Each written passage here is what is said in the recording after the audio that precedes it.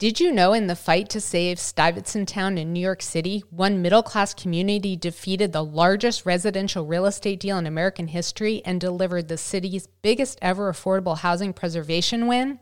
We'll discuss this and other interesting facts about Stuyvesant Town with author and community advocate Dan Garodnick on this episode of The Curious Professor.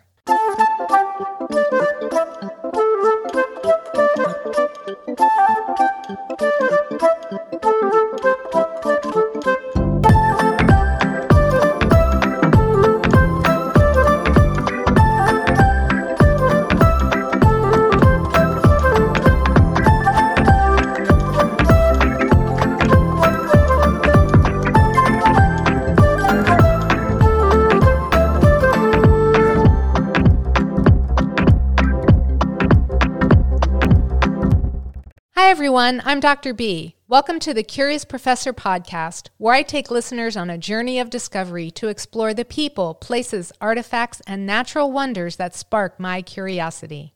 On this episode of the Curious Professor podcast, we'll explore the fight to save Stuyvesant with lifetime New York City resident, community advocate, and author Dan Garodnick. But first, a trivia question. Where is Grant's tomb? I'll have the answer for you at the end of this episode. I'm thrilled to have Dan Garodnick on the show today. Dan is the president and CEO of the Riverside Park Conservancy, a not-for-profit organization advocating for a 6-mile park on Manhattan's West Side. As a 12-year member of the New York City Council, Dan was known as one of New York's most independent voices and effective legislators. The City Council unanimously passed his bill that will relieve more than 2,700 small businesses in Manhattan from paying the onerous commercial rent tax. He was also the lead negotiator in crafting a plan that will deliver a nearly $1 billion to improve subways and public spaces in Midtown over the next 20 years through East Midtown and Vanderbilt corridor rezonings. Dan is a fierce tenant advocate and in 2015 negotiated the largest affordable housing preservation deal in New York City's history, 5,000 middle-class housing units in Stuyvesant Town, Peter Cooper Village.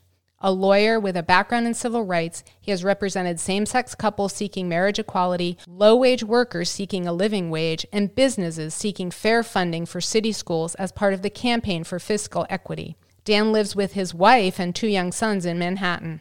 When I found out about Dan's inspirational commitment to community activism and advocacy, my curiosity was immediately piqued and I wanted to learn more. I hope this interview with Dan will spark your curiosity too. Welcome to the show, Dan. It's great to have you here. Thank you. Thanks for having me. As a lifelong resident of New York City, how would you describe New York to someone who has never been there?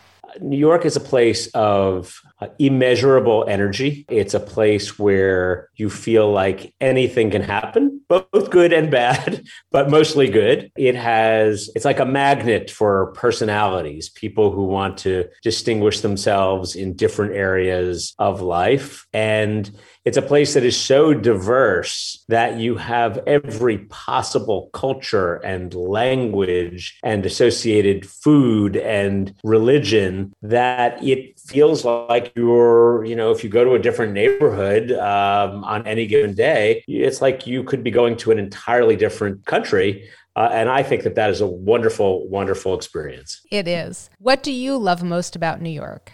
What I love most about New York is the pace and the ambition of it. It feels like everybody is striving to do better or to do more. And I think that what you see in an environment like that gives real life to the place. And it brings an energy which is kind of incomparable. That's my favorite. The last time I was in New York, I visited the New York Public Library, and it was a fantastic site. I enjoyed it very much. So what is one tourist site that you believe people shouldn't miss when they visit New York? There's so many tourist sites to choose from that are cannot miss sites, but I would have to say Ellis Island would be pretty high on the list because not only is it an important place for New York's history, but it's also an important place for American history, where so many people from around the world came to find new opportunity with lots of anxiety and risk to themselves and to their families, and to be in that place where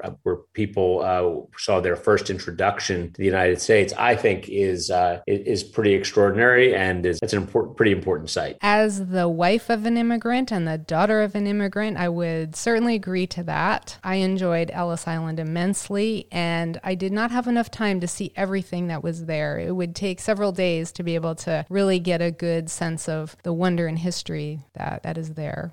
Stuyvesant Town, Peter Cooper Village, is the largest residential apartment complex in the United States. Tell us about its history. Stuyvesant Town and Peter Cooper Village were built in the 1940s, and they were built as a way to deal with a serious housing crisis that New York City was facing at the time. And they were designed to be a way to accommodate veterans returning home from World War II. It was built by the Metropolitan Life Insurance Company in partnership with New York City and New York State. There was a deal that was struck that allowed MetLife to build on land that needed to be condemned by the city and displace 11,000 people who lived there, mostly poor immigrants who lived there at the time. It gave MetLife a guaranteed rate of return on their investment and a 25-year tax abatement. And in exchange, MetLife agreed to keep rents low on the new residents. It was for many years a place which allowed New Yorkers to be, to have a stable and safe place to live, and where MetLife, as the landlord, was mostly viewed pretty benevolently, as if they would look after residents and they would find a way to keep people in the neighborhood who were struggling, or take care of them if a family was facing a divorce, find ways to keep them in the neighborhood. There was all sorts of things that MetLife did to help look after the residents there. And it was mostly a middle-class community and unique in New York City. And that's how it was for many, many years until, the end of the millennium, things started to change a little bit. And you were raised in that neighborhood. What made it special for you? To me, living in Stuyvesant Town, Peter Cooper, was like living in a small town right in the middle of a big city. It had ample green spaces, playgrounds, with a feeling that as a kid, you were pretty safe in walking around when you were within the confines of the neighborhood. And, in our building where I grew up, you sort of had a cross-section of the middle class of New York City. You had teachers, firefighters. I had a furrier who lived next door who did his manufacturing in the garment district, a retired police officer who was my Spanish tutor, and, and everywhere in between. And so it had a very small town feel to it, which allowed us to really get to know our neighbors and look after one another, much like you would expect in a much more limited size of town or city. And your book, Saving Stuyvesant Town, is a modern-day David and Goliath story. It details the incredible true story of how tenant activists in the middle-class community defeated the largest residential real estate deal in American history.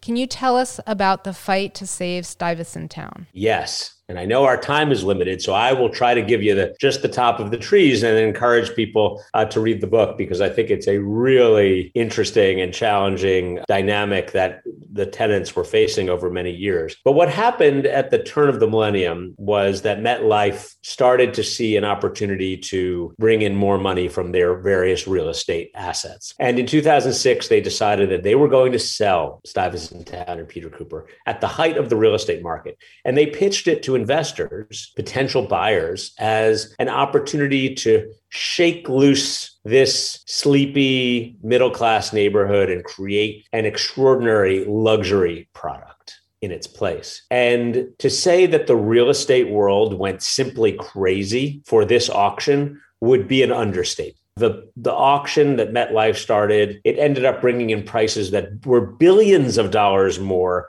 than what had been anticipated only months earlier. And they ended up selling the property to Tishman Speyer and BlackRock for $5.4 billion. One of the interesting points there was that the tenants themselves, with my support, tried to buy the property for the tenants. So we actually put in a bid in MetLife's auction to try to become the owners of the neighborhood ourselves. We came in at $4.5 billion, which, while it was $900 million short, also surprised a lot of people that the tenants in their new city councilmen, that was me, who I'd been elected less than a year earlier, were able to do such a thing. Fast forward a few years, Tishman Speyer and BlackRock had an entire business plan that could only pencil out if they were to get tenants out of their apartments, people who were paying lower rents, get them out of their apartments and replace them with people who were paying higher rents. And there were various protections that existed for people and loopholes that had existed that allowed an owner to try to manipulate the system in that way. And they tried to do that. We fought back with every ounce of might that we could find. And we were able to push back pretty well against this new business plan. And ultimately, Tishman Speyer and BlackRock defaulted, giving us an opportunity again to try to become the owners of the property or to bring a new stability to this community. And at the end of the day, we were able to strike what was the largest affordable housing preservation deal in all of New York City's history. And that was in 2015. And the twists and turns and a negotiation that played out both in public and private that involved politics and real estate and organizing is really what the book Saving Stuyvesant Town is all about. And what's one question about your book that you wish someone would ask that no one has asked yet? I think one of the toughest questions for me is, how did you keep 30,000 residents of this community united in the efforts to do what you did there? And the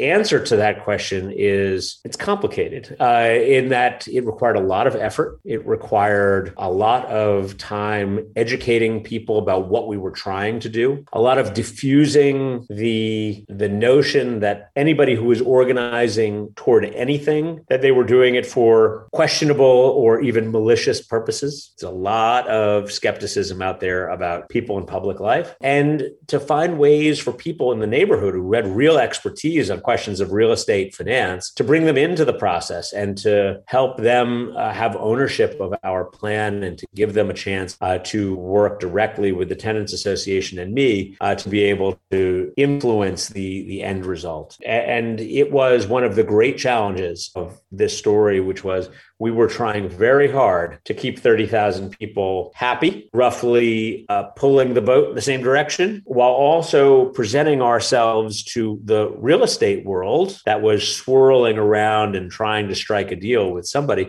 that we were a viable counterparty, somebody that they could work with. They didn't need to talk to 30,000 people individually, but they could talk to us and that we could actually deliver the result. So walking that line was one of the biggest challenges that we faced. And I think it's an important part of the story. And you are currently the president and CEO of the Riverside Park Conservancy. What drew you to that position? Well, this is a role that, it's a not-for-profit organization that supports 6 miles of parkland on the Hudson River. And to me, the ability to continue doing public service after my term in the city council ended, I was term limited. After that came to a close, I was thinking about how I might continue to serve New York. And this opportunity to be the chief executive of an organization that is doing lots of good to help protect a very valued public space that's a historic landmark in New York City and that millions of people use every year, I thought, well, that's a little different and something that I'd like to try. And so that was what drew me to it. And it certainly is it's a wonderful opportunity to be able to support and improve a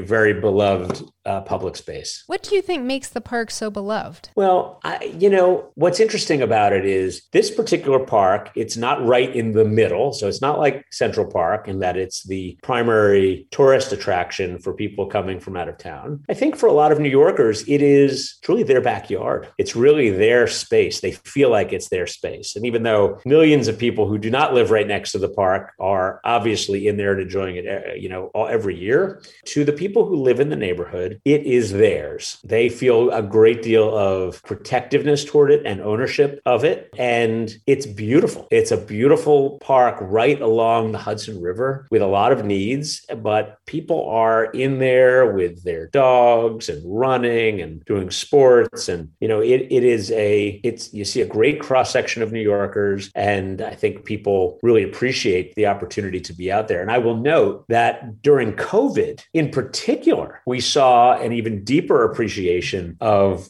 this public space and certainly other public spaces in New York City, because I think people, even if they hadn't taken them for granted before, now really relied on them because it was the place for them to get out, continue to be socially distanced, and get a breath of fresh air and not worry about it in the midst of this crisis. So we saw a lot of support for our organization and the park, even throughout the pandemic. And what do you enjoy most about your current position? I love being in a place where I can fundraise to fix a specific problem, find the people to fix it, execute it, be done with it, and report back that the whole project is finished in a way that I never could have done in the context of government. So the speed of it, the effectiveness of it, to me, is very satisfying. And then, of course, you walk around the park when it's all done, and you can see the impact of your efforts with your own eyes. It's nothing ambiguous about it. You can look at a staircase and say, oh, I remember the conversation which led to that broken staircase getting fixed, or that area getting repaved, or that gardener being hired. And that was as a direct result of my efforts. And that to me is very, very satisfying. And you can enjoy the park every day at lunch. Right, exactly. Another benefit, right? Anytime I'm in the park, well, I'm in the office. So, you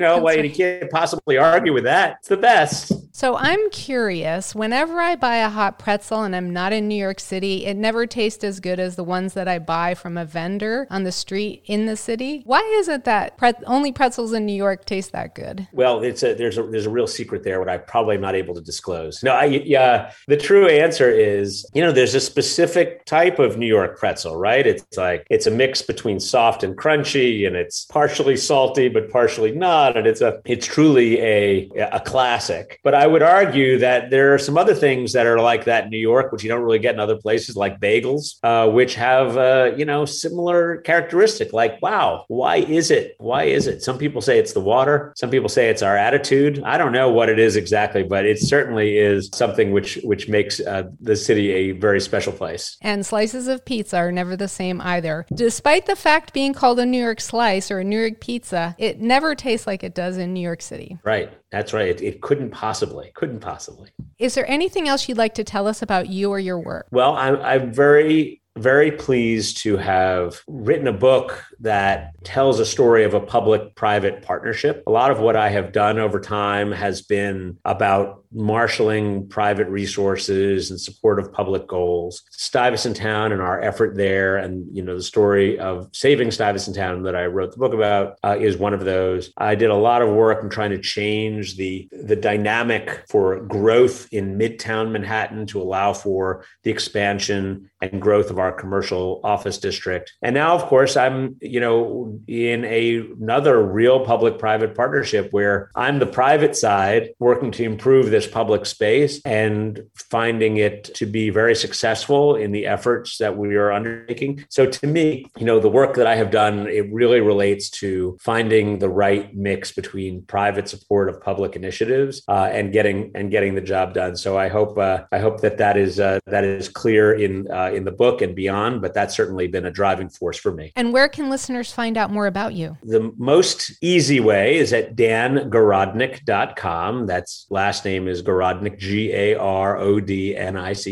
And there's also all the contact information there if people want to reach me. But also a good old-fashioned Google search would probably reveal all sorts of fun background insights and things that I've been involved in over time. Either way would be a good way to learn a little bit more. That's fantastic. It was great to have you on the show, Dan. Thank you so much for being a guest on the Curious Professor podcast. My pleasure. Thank you for having me. And now for the answer to this episode's trivia question. Where is Grant's tomb? New York City landmark and national monument, Grant's tomb, the final resting place of Ulysses S. Grant, 18th President of the United States, is located in Riverside Park, the scenic waterfront park along the Hudson River. We'll end the show with something punny. Why are New Yorkers so depressed? Because the light at the end of the tunnel is New Jersey.